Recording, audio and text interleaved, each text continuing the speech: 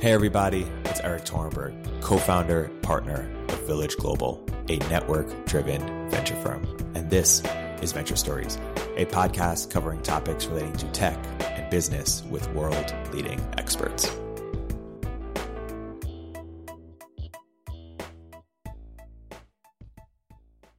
Hey everybody, and welcome to another episode of Venture Stories by Village Global. I'm here today with two very special guests, repeat guest and fan favorite, Brian Frank, network leader at Village Global and founder and partner at FTW, and Rob Reinhart, founder Soylent and general partner at Mars Bio. Rob, Brian, welcome to the podcast. Thank you for having us. Yeah, thanks for having us here. Let's dive right in. You guys both have your own funds. Why don't you talk about your investment thesis, where you are investing, where you're not investing, where you're excited about? Rob, why don't we start with you? Sure. Our investment thesis, I think, is driven by confidence in biology being the next golden age. You know, we've seen humanity be transformed by hardware, software, aviation, aerospace, and we really think that biology is now the science that is affecting every industry. So we invest across life sciences and biotech. We definitely look at therapeutics, especially exciting next generation therapeutics and devices. We're also very excited about synthetic biology, biomanufacturing, and consumer products made through biological techniques, and especially a lot of exciting innovation in the agriculture and food space, which I would love to dive more into today. Cool. And we at FTW Ventures focus on innovations for the food system. And so our thesis is pretty simple. We believe the food system needs to be reinvented to scale to feed 10 billion people on the planet by 2050. And current practices will not meet our needs, both in their productivity, capabilities, and ability to feed people the nutrition that they need to sustain themselves for a healthy and happy life. And so, like Rob, we also invest in biotechnologies and synthetic biology and computational biology, as well as genetics, genetic research and genetic work, as well as metabolism and gut health. On top of that, we also look at investments in hardware and automation because we have severe challenges with getting the products out of our farms and producing them in new and novel ways with new technologies that require big fermentation tanks or other hardware or piece of automation equipment, as well as we invest in software and SaaS, which is the underpinning of every industry to, plan better, predict better, and analyze their output.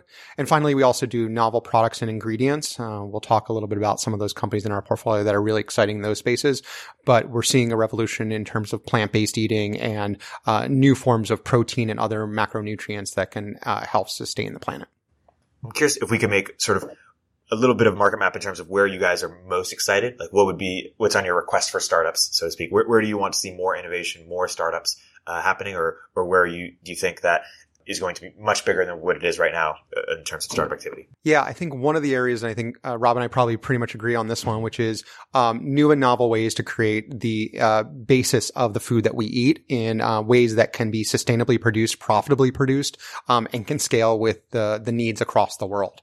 And so we're seeing specifically in fermentation, we're seeing a whole revolution of new high-value products that are being created through this age-old phenomenon of growing things where a yeast or bacteria eat one substance and spit out another.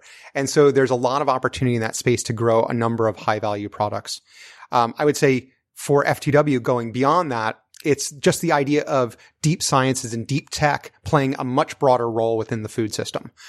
These are all traditional industries that have become fat and happy on, the revenues that they've been seeing to date. But now the major companies in these spaces are being hammered by the realities of the world. Consumers don't necessarily want their products produced in those ways. They're not giving them the nutrients that they need, and they're not able to scale to meet demands of the future generations. And so, anywhere that deep tech can help solve for those challenges, either as new and novel companies that start off with the potential of growing a whole massive industry behind them. I mean, we can just take Beyond Meat as an example, right? Has basically put plant-based eating in the zeitgeist of the world by having this massive, IPO success, to things that will simply increase productivity and enhance the aspects of the food system that we need to increase, through the use of these sciences.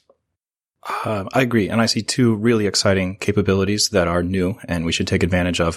One is that for the, global macros and for the nutrition, that is necessary to feed humanity, we can make the same things in new and better and more efficient and more sustainable ways.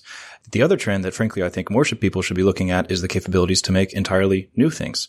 Most of the things we eat today were not what people were eating thousands of years ago. New food products do come on the market. New sources of protein, carbohydrates, fats, come on the market. And I think we should both be looking at better ways to make what exists and also what is now possible to make that was not possible before. And I think this is even bigger than food. This applies to all materials. Everything that we have at some point comes from the earth. And I think that it's really exciting that we can push the envelope in terms of what material properties are possible, whether they confer a benefit to food or a new type of plastic or a new type of fiber for construction or thread. I think we should be focusing a lot more on what new things we can make, in addition to better ways to make, existing products. I think that's a great topic. One of the areas that you and I haven't gone into yet was edible packaging or, bio, peels that can go over fruits, vegetables, and products. And it's like, we've been living in this plastics world for so long. We've assumed that that's how it has to work. Everything gets wrapped in a plastic sheath and then gets sold, at market and stuff like that. But you've got Apeel Sciences, and Cambridge Crops and other people that are, trying to create these edible, skins. And it's a new way to package products, right? And to prevent mold and other things. So I don't know what your thoughts are on kind of the bios for materials, specifically in the food industry, like some of the areas we should be going into. Food packaging is a very exciting market because it's very challenging. You need something that's very consistent. There are health concerns on the line if the product doesn't work as designed, and there's also enormous cost pressure. But if you get something right, the market is enormous. These are products that are, all around us. They're used by a lot of people every day. So if you do break in, the market is enormous. Yeah. I was, through another program, I was advising a company called Lollyware, and they're making straws, using seaweed as their initial feedstock, but they were thinking well beyond that. Like, what is the future of plastics products, and how do we make them either edible or biodegradable? And again, this is where science really excels, is unlocking those potentials and those opportunities when we had originally assumed it just comes from the chemicals that we make today in the same way. And so we're looking at chemical production and removing chemicals and making things naturally, but we're making them in new and novel ways. And I think that that's the most exciting thing, is when you start thinking, okay, we don't have to accept 100 years of tradition of how the product industry has done this. And then you get these founders that are just going off the wall with the things that they want to make using biosciences, right? And that's what I think gets Rob and I really excited. We also don't have to get rid of plastics. Why don't we just dive into the problems with plastics and fix those? You can make plastic out of any oil. You can make oil out of algae. You can make plastics without petroleum. And I think that is on the verge of happening. And I think that brings up another topic that I'd love to dive into, which is where traditional agriculture and deep science and genetic modification, play a commensurate role, or do they play an antagonistic role? Meaning, are we trying to replace everything with GMOs or with scientific manipulation, or should we also be trying to make the traditional manufacturing or processes better using science? And I know that that's we talked about this before why not both? Yeah, exactly. And so can you do GMOs and plant breeding simultaneously to produce great products? And should you be using those in concert? It might be fun to talk for a minute about the specifics of, plant breeding and how to modify plant genetics. What's the best way? What are some of the different ways, and what are the different trade-offs? For example, I have a plant that does this. I want it to do something different. Let's say I want to make a plant glow red. Why not? Let's have some fun. So let's say you're going to take a gene called, RFP, a red fluorescent protein, and you want to put that in the plant. First, where are we going to get that gene? You can't just kind of rub it on the leaves and make sure it's going to get in there. You want to insert it more precisely. And for a long time, a common way of doing that was literally a gene gun that has used compressed air to and would put genes on particles of metal and shoot them at very high velocity into the cells. And so the cell wall of plants are very rigid or very tough. And these particles would get into the cell, but as you can imagine, there's enormous collateral damage. Most of the cells just up and die. Those that take the gene may not take it up and start using it. So over the years, we've developed more and more precise methods. I've seen algae engineers focus on the chloroplast instead of the nuclear genome, something easier to target. CRISPR, of course, is something that's being more commonly used in plant genetics. A technology that I'm particularly interested in is agrobacterium. So agrobacterium, if you ever see a lump on the side of a tree, that's an infection. And it's these bacteria that have become very astute at inserting, essentially viral DNA or plasmid into plant cells. Not too different from CRISPR. We basically hijacked an infection, or immune, system concept from these single-celled organisms. So this agrobacterium, they can insert their gene through the plant cell wall, but it gets integrated somewhat randomly. And so I think a very exciting idea would be to take the kind of insertion precision and efficiency. Agrobacterium are incredibly efficient. You shoot something with a gene gun, maybe 0.1% of your cells are actually going to be effectively transformed. And even then, where is it going to end up in the genome? And is it going to express, it's a lot of brute force and trial and error.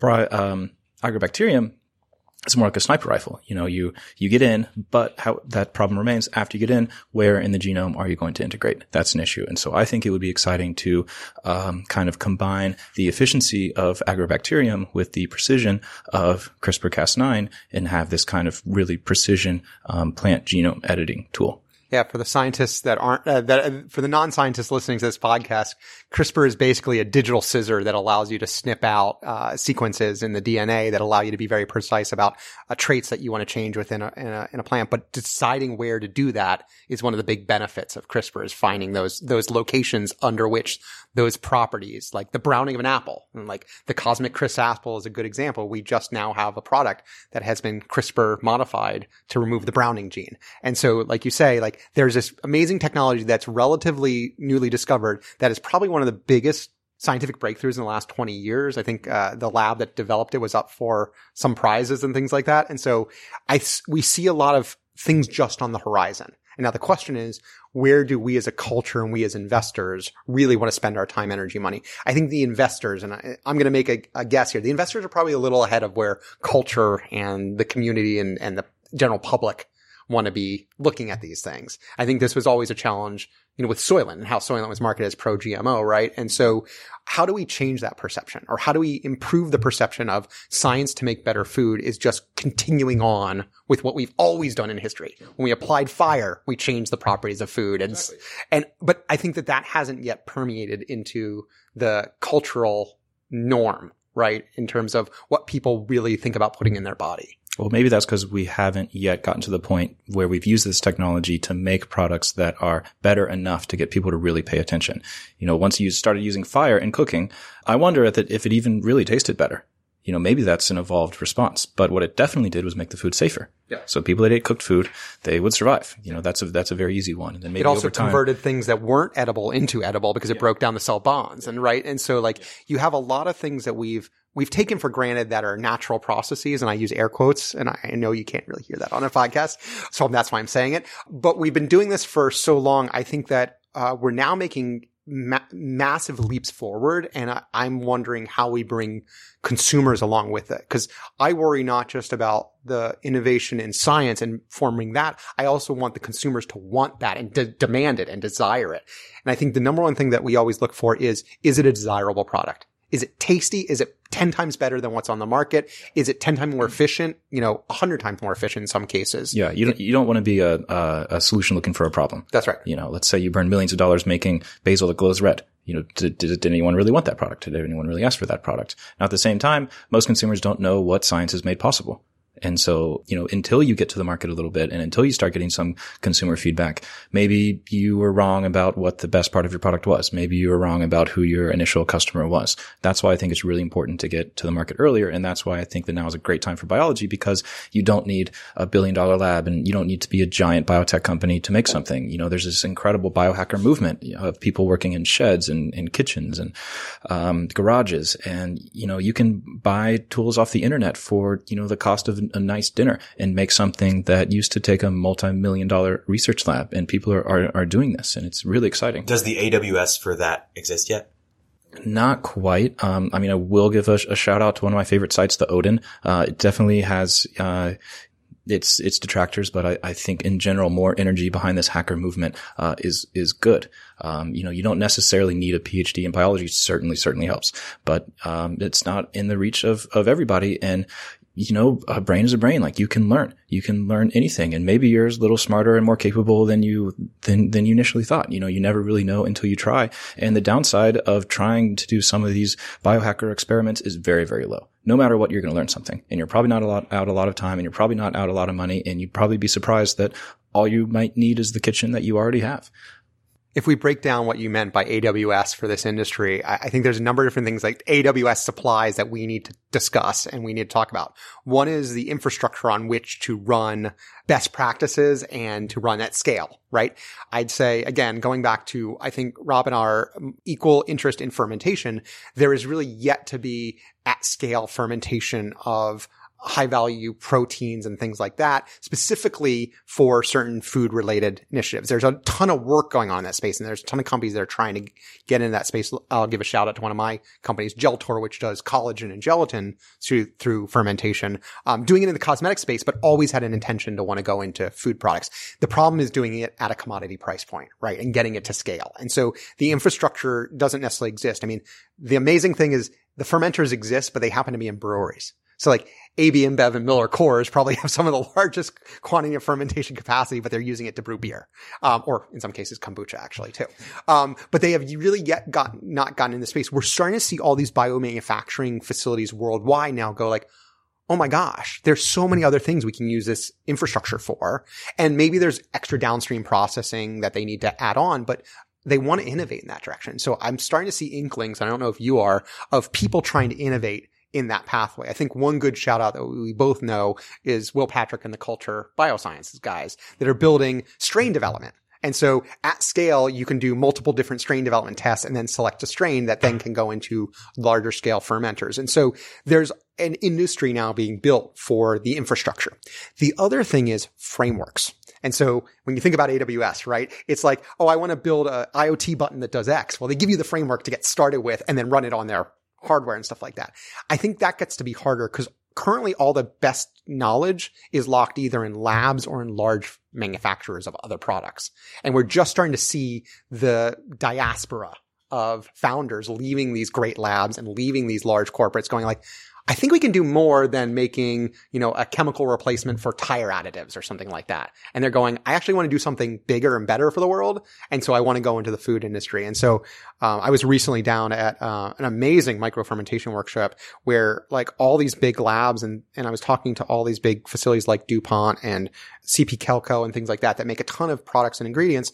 And they're all like, well, we want to do more. Like we're inspired by startup culture, like going fast and breaking things in this space. And so how do we get involved in that innovation? So there's more and more of these companies showing up in Silicon Valley. And there's more and more of these companies going to startups and going, we want to partner with you. Now, my question is, do they want to partner because they want to ingest that knowledge and take it in and make the bigger company stronger? Or do they actually want to bring knowledge out of their walls to actually grow a startup community that will then build more better products and maybe acquisition targets for them down the road? Yeah. And also maybe to these bigger companies, please decide on a strategy before spending a lot of time with the founders. We see this a lot where all these big companies are, oh, we're really excited about this area. And, they have this big name behind them. So all the founders want to talk to them, but then there's no follow up. They just, and I don't think it's, malicious. I don't think they're trying to steal their IP. I think they just are, don't really know what to do. And, there's a lot of very specific ways that large companies can help, financing, incubators through investments or grants, accelerators, corporate venture programs that do a mix of, direct investments and LP positions. I think that works great. Or just let your scientists spend some time helping scale up a small startup and stuff like that. There's so much knowledge and expertise. If you sign a deal with a startup, please give them some cash. They really need it. Yeah. I just see a lot of these big companies that, frankly waste a lot of founders' time because they haven't really figured out their strategy or they have to get through 7 layers of bureaucracy. And, I have some sympathy for that, but, please get through the bureaucracy first and then decide on a strategy and then go and execute because there's a lot of value to be gained, by these big companies. But I think there's some really specific ways to do that. And if you're just interested in an area, decide on a strategy before talking to the founders. Well, I think they realize that fundamentally they're behind in innovation. And the guys in the startup with 2 guys or 2 girls in a garage, sciencing the shit out of this stuff is going to move faster and break things and find new pathways than they ever could with all their bureaucracy and the talent that's locked up, but the bureaucracy and I would say the number one thing is always the inability to fail. Like Founders love to fail because they learn something every time they fail, and then they move forward to the next stage, which ideally leads them to a massive success. In corporations, you don't have that luxury. And so they're looking at startups going like, hey, this is our way to learn. And I think you're right. It's a bad way to learn because you're wasting someone else's time. But they realize that they need that knowledge, expertise, and focus on these specific problems. And the startups need the big companies. They need to know how things work at a big scale, and big companies are really good at polishing and professionalizing and distributing. And these are something that the startups are not good at. So I definitely think that there's a mutually beneficial way to work together.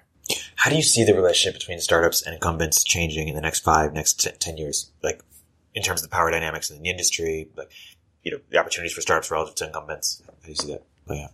In this industry, it's a rising tide. I think the startups are going to do great. I think the big established players are going to do great.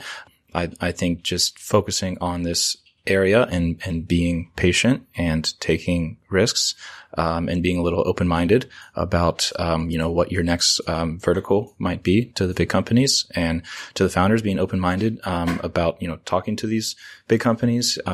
There's, other than the time, there's little downside, help them out too. But I think, this is just a really exciting time for this area. And I think it's going to be a win-win. I think there's a couple different things that I look at, and there's a historical perspective that I want to bring to this discussion. One is I agree with Rob that they should be financiers.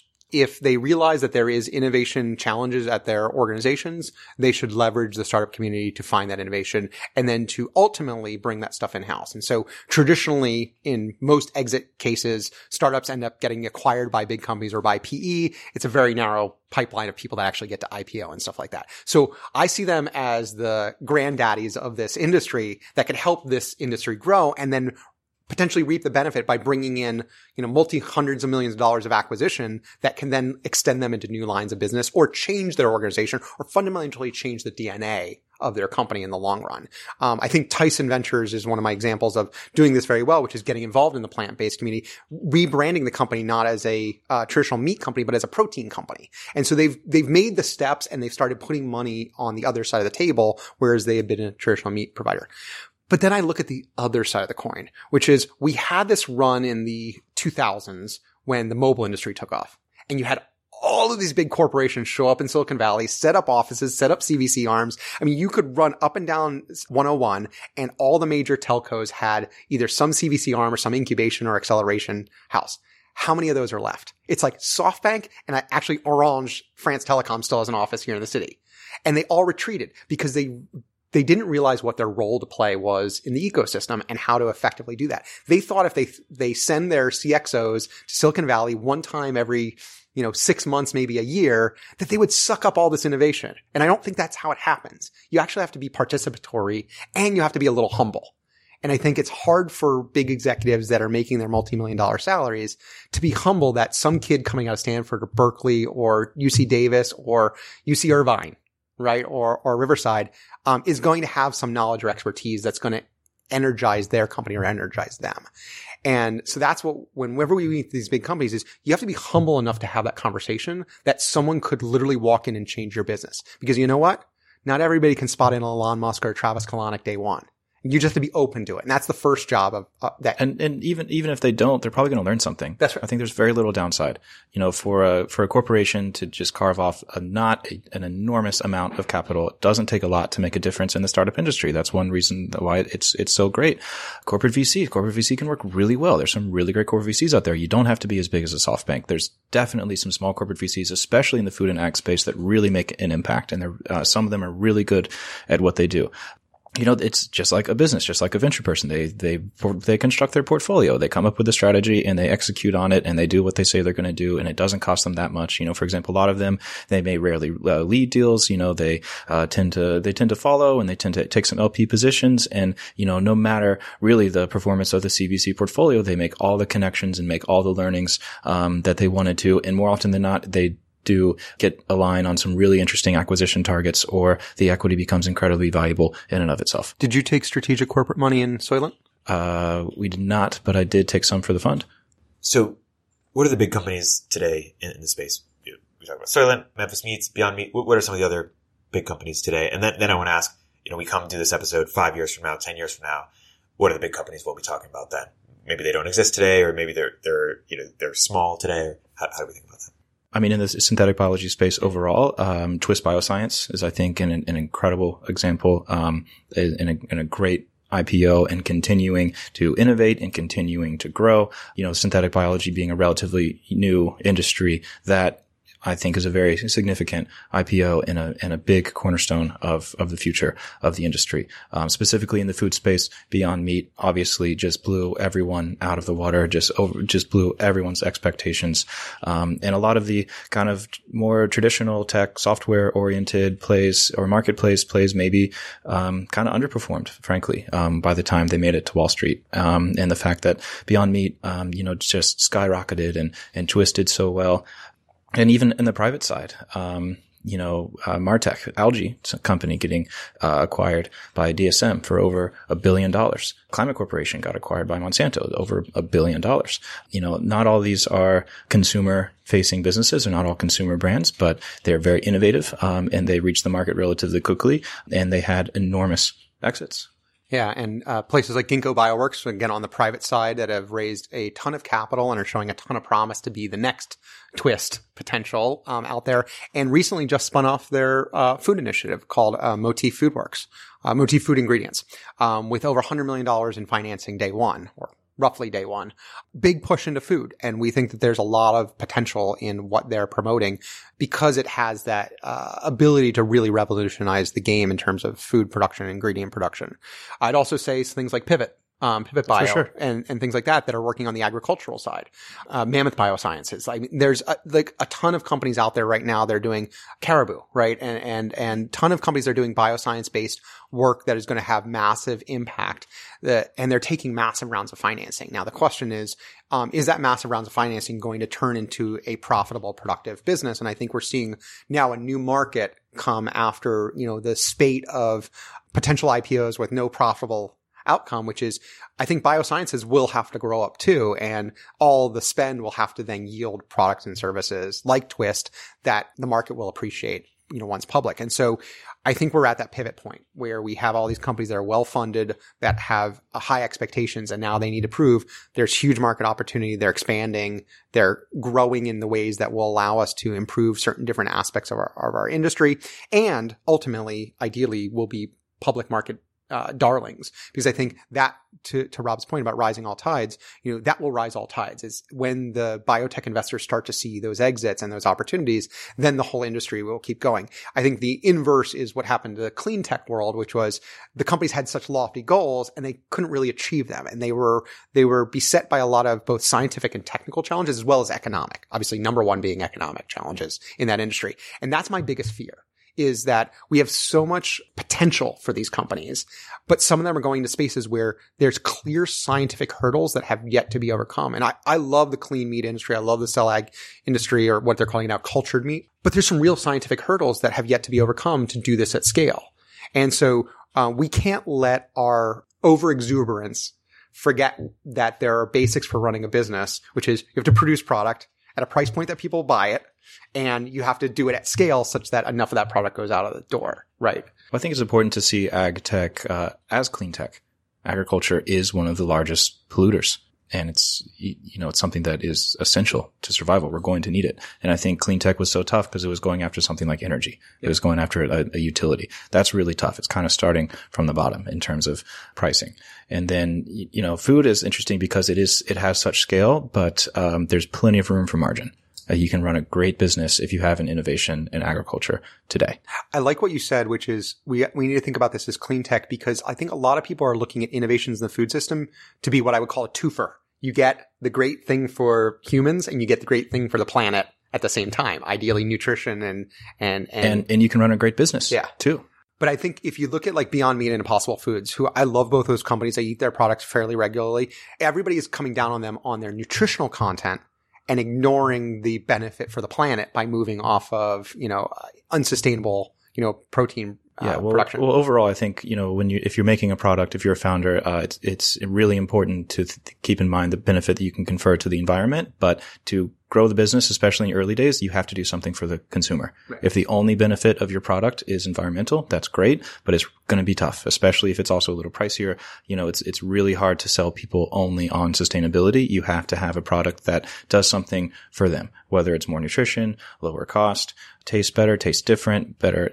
So I think a great target right now might be something like shelf life. We throw away a lot of food. It's not good for anyone's bottom line, and it's certainly not good for the environment. Well, and that's the thing was, previously in our previous food system, shelf life enhancement was predicated by adding more chemicals to your product. And I think what we're getting to is there's a world where you can get shelf life without sacrificing, the use of good products to help you get there, right? Like, again, I'll go back to a peel, using food waste to actually create edible peels that, stave off, the spoilage of product. Yeah. Like, we're now unlocking the potential to do multiple things, but without the negative connotations. Well, I hope that, consumers will keep an open mind too. Not all chemicals are bad. We definitely need to test this stuff very rigorously, and, regulators need to keep up. I think by and large, they're doing a fine job. But, new things can be scary to customers. And I think that it's kind of the job of industry and innovators to explain it in a way that makes sense and let them decide for themselves. For example, personally, I think food irradiation is an amazing technology. I can definitely see why people are skeptical about it and maybe even a little afraid of it. But I think it's as simple as explaining the difference between radioactive and irradiated. It's totally different. Why don't you explain what irradiated food is? So if you walked outside today, you were irradiated. You were hit by sunlight and you were hit by radiation and you're still fine. Radioactive, then you would not be having a good day if you were radioactive. So radioactive means you are actually there's a form of radioactive decay, and alpha particles or beta particles, which are really, really bad because they can break your DNA bonds. Is happening. Radioactive is a very bad thing. And if you see a sign that something is radioactive, you should definitely go away. But if you see a sign that something is irradiated, that is totally different. You put something in the microwave. It was irradiated. And guess what? Now it's better. Now it's warmer. Now it killed some stuff. And food irradiation, it made a huge impact in the produce industry. It was a revolution, in terms of shelf life of produce, but there was a lot of consumer confusion around radiation. And, to this day, there's a lot of pressure against it. And really, I think that technology probably isn't the best today. It's very complicated. You need a ton of very expensive, cumbersome, equipment. And, the factories themselves are dealing with radioactive substances. So it's not a slam dunk by any means, but, I think that we run into this a lot in terms of, are preservatives scary? Is a GMO a bad thing or a good thing? These are really important conversations to have. And I think we shouldn't just dismiss something because it's new, or we especially shouldn't dismiss something because we don't understand it at first glance. And we need to see technology as a tool. And yeah, you could make a GMO that's probably not a very good thing for the environment or humans. But in fact, I think GMOs are a great thing for the environment and a great thing for human. We use fewer pesticides.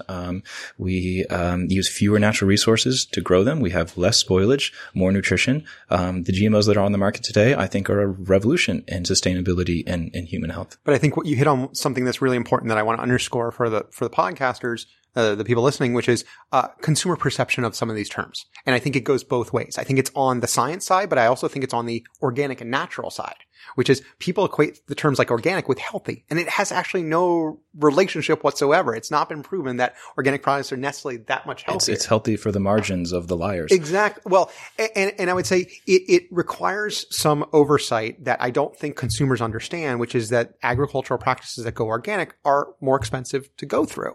And so by saying that, you're saying, well, I want this product. I don't know why I want it. I think it's healthy, or I think it's this. And so it's really dealing with the consumer perception around these terms. And by the way, the term natural, if you see it on any label, it's not regulated. People can put natural on whatever they want. There's no government standard for what the term natural You can also eat all natural rat poison. It's not going to be good for you. Exactly. As the same way that you can GMO a Twinkie, right? Yeah. things like that. So I think all these terms, I think, have some level of consumer misunderstanding. And one of my concerns, or one of the things that we need to get better at as an industry, is helping consumers understand what's good for them and good for the planet.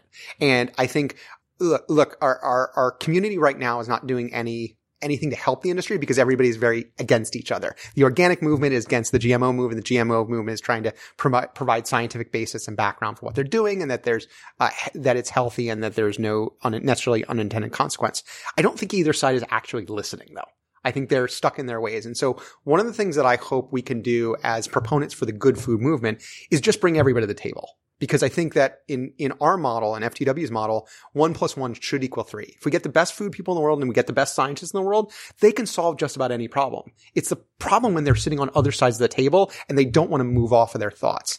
And so I remember going to an event at a very, very prestigious location. It was a very private event, top like food manufacturers and big thinkers in the food movement. And I'm sitting across from someone who has a multi-billion-dollar food consortium.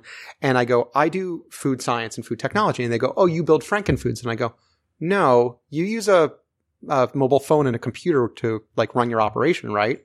Like, why aren't you using more technologies or more solutions to make your operation better? I'm like, it's not an either or, it's an and. Exactly. problem. I like to think about other industries if, you applied that same logic. Like imagine, if there were two types of banks. There were the organic banks that did everything with pencil and paper. And there were the Frankenbanks that used computers. And there were even the ultra scary banks that used the blockchain.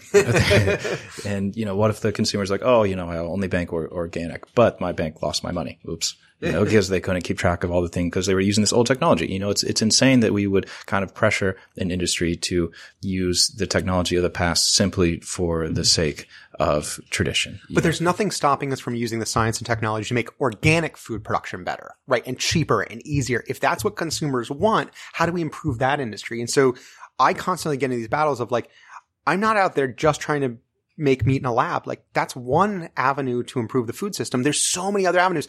I think people forget to think of this thing as a system.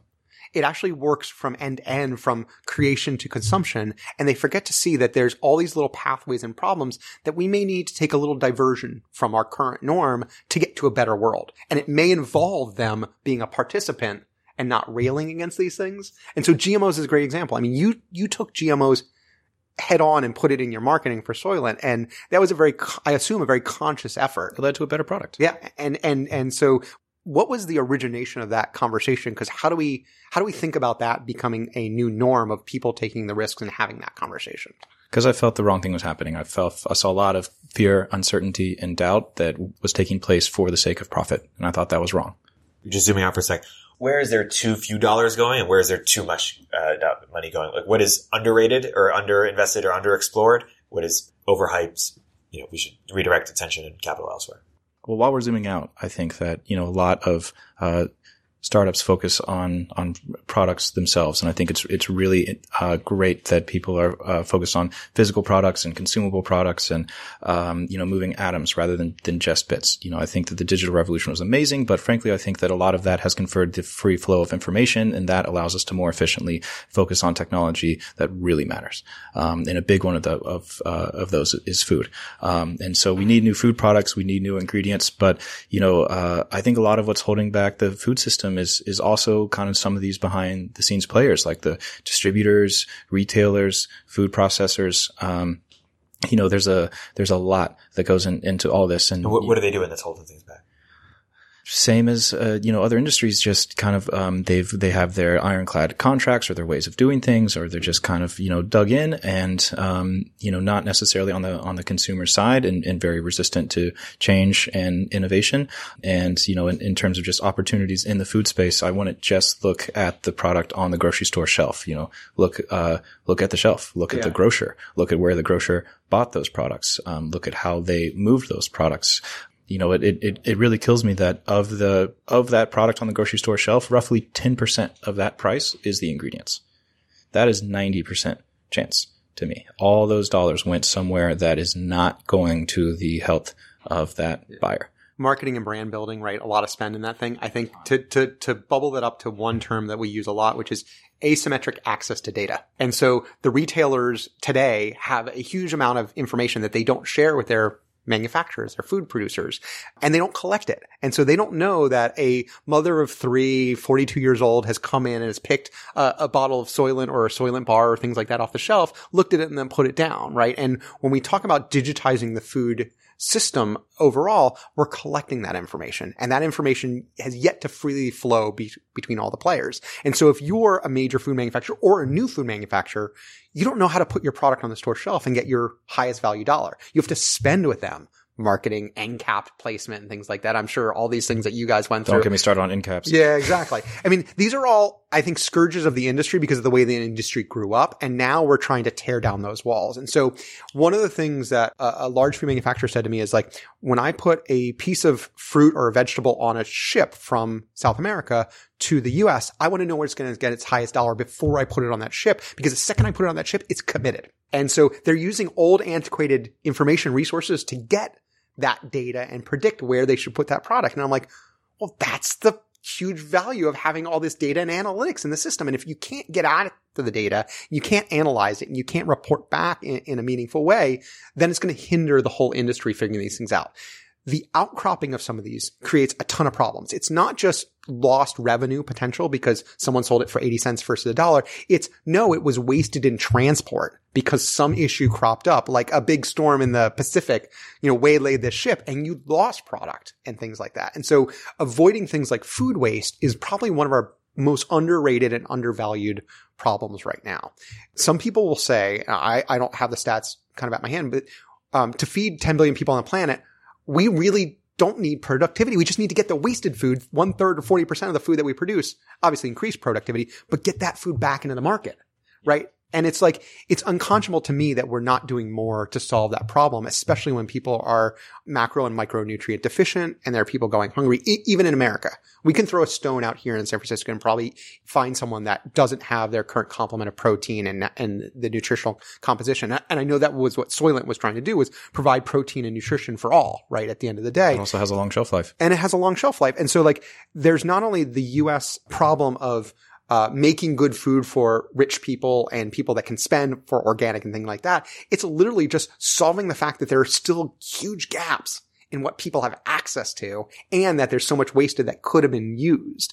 And so we look at the idea of how do we reduce data inaccuracy and data asymmetry so that all the players in the space can work on the same platform and understand what they need to do to put good product in the market. I think also the other big trend that we're seeing is circumventing traditional retail and going direct to the consumer. I mean, you guys, again, pioneered this, which is the internet is a great democratizer, right? Anybody can reach someone and reach someone much more directly than you can by putting something on a store shelf.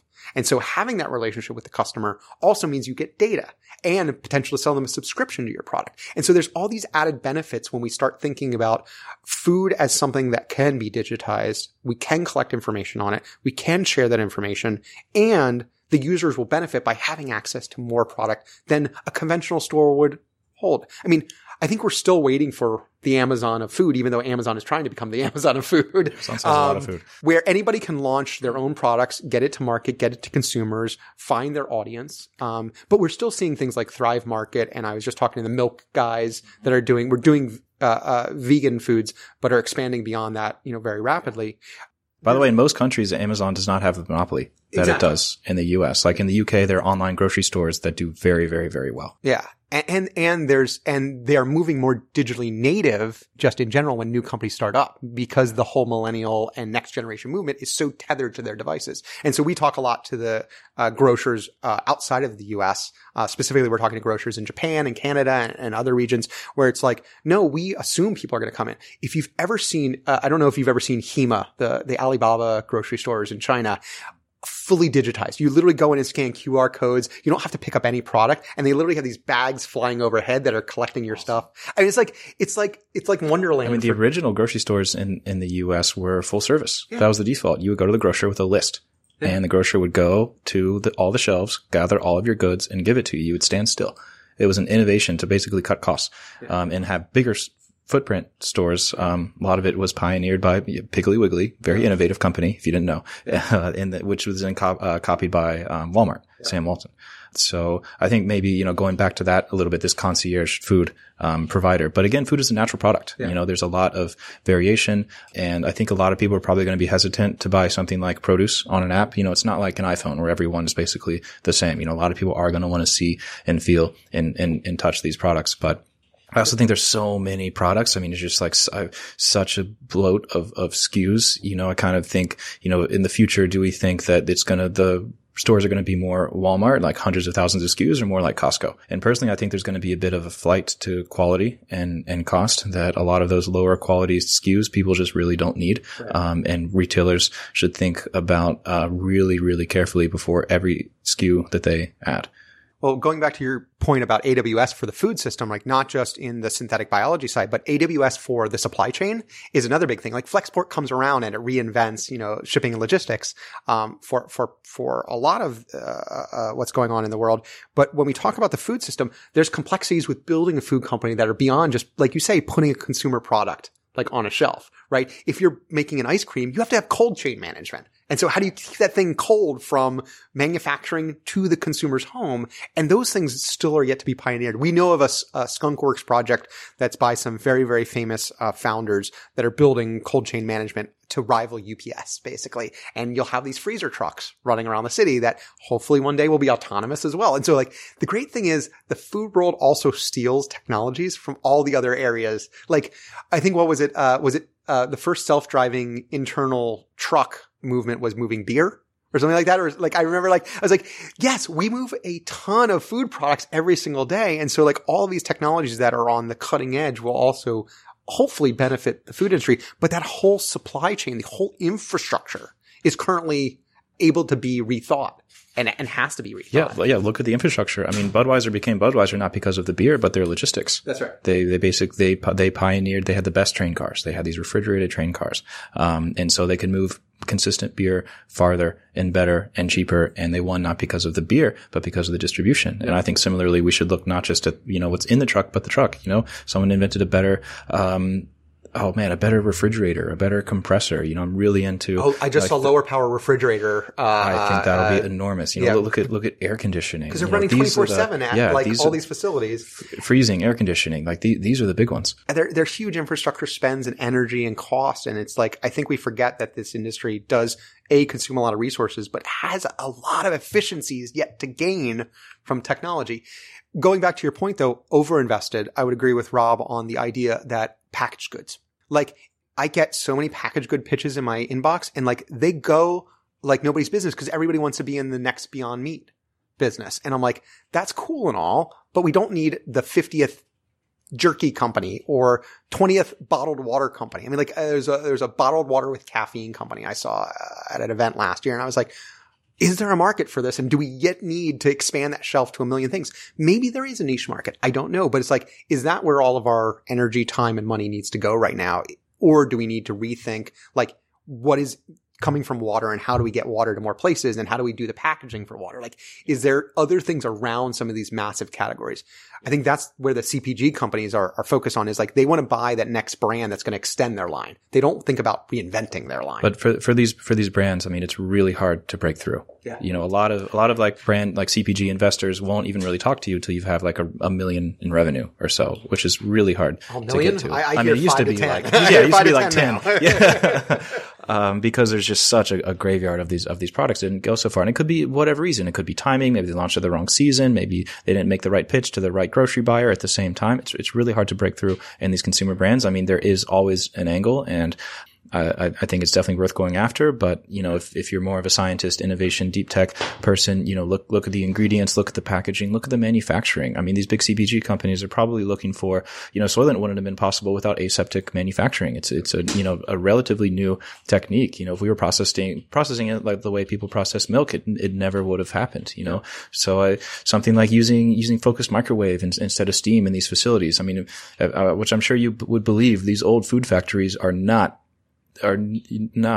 space age. I mean, they're everything from. I mean, we're not at the jungle situation right now. No, thankfully. It's not that bad. Yeah. But there's still definitely a lot of room. I mean, that has difficulties too. It's tough to sell to a plant manager. He has his line and he probably doesn't want to change it. But, the companies themselves, this is the sort of thing they're looking out for, manufacturing technology.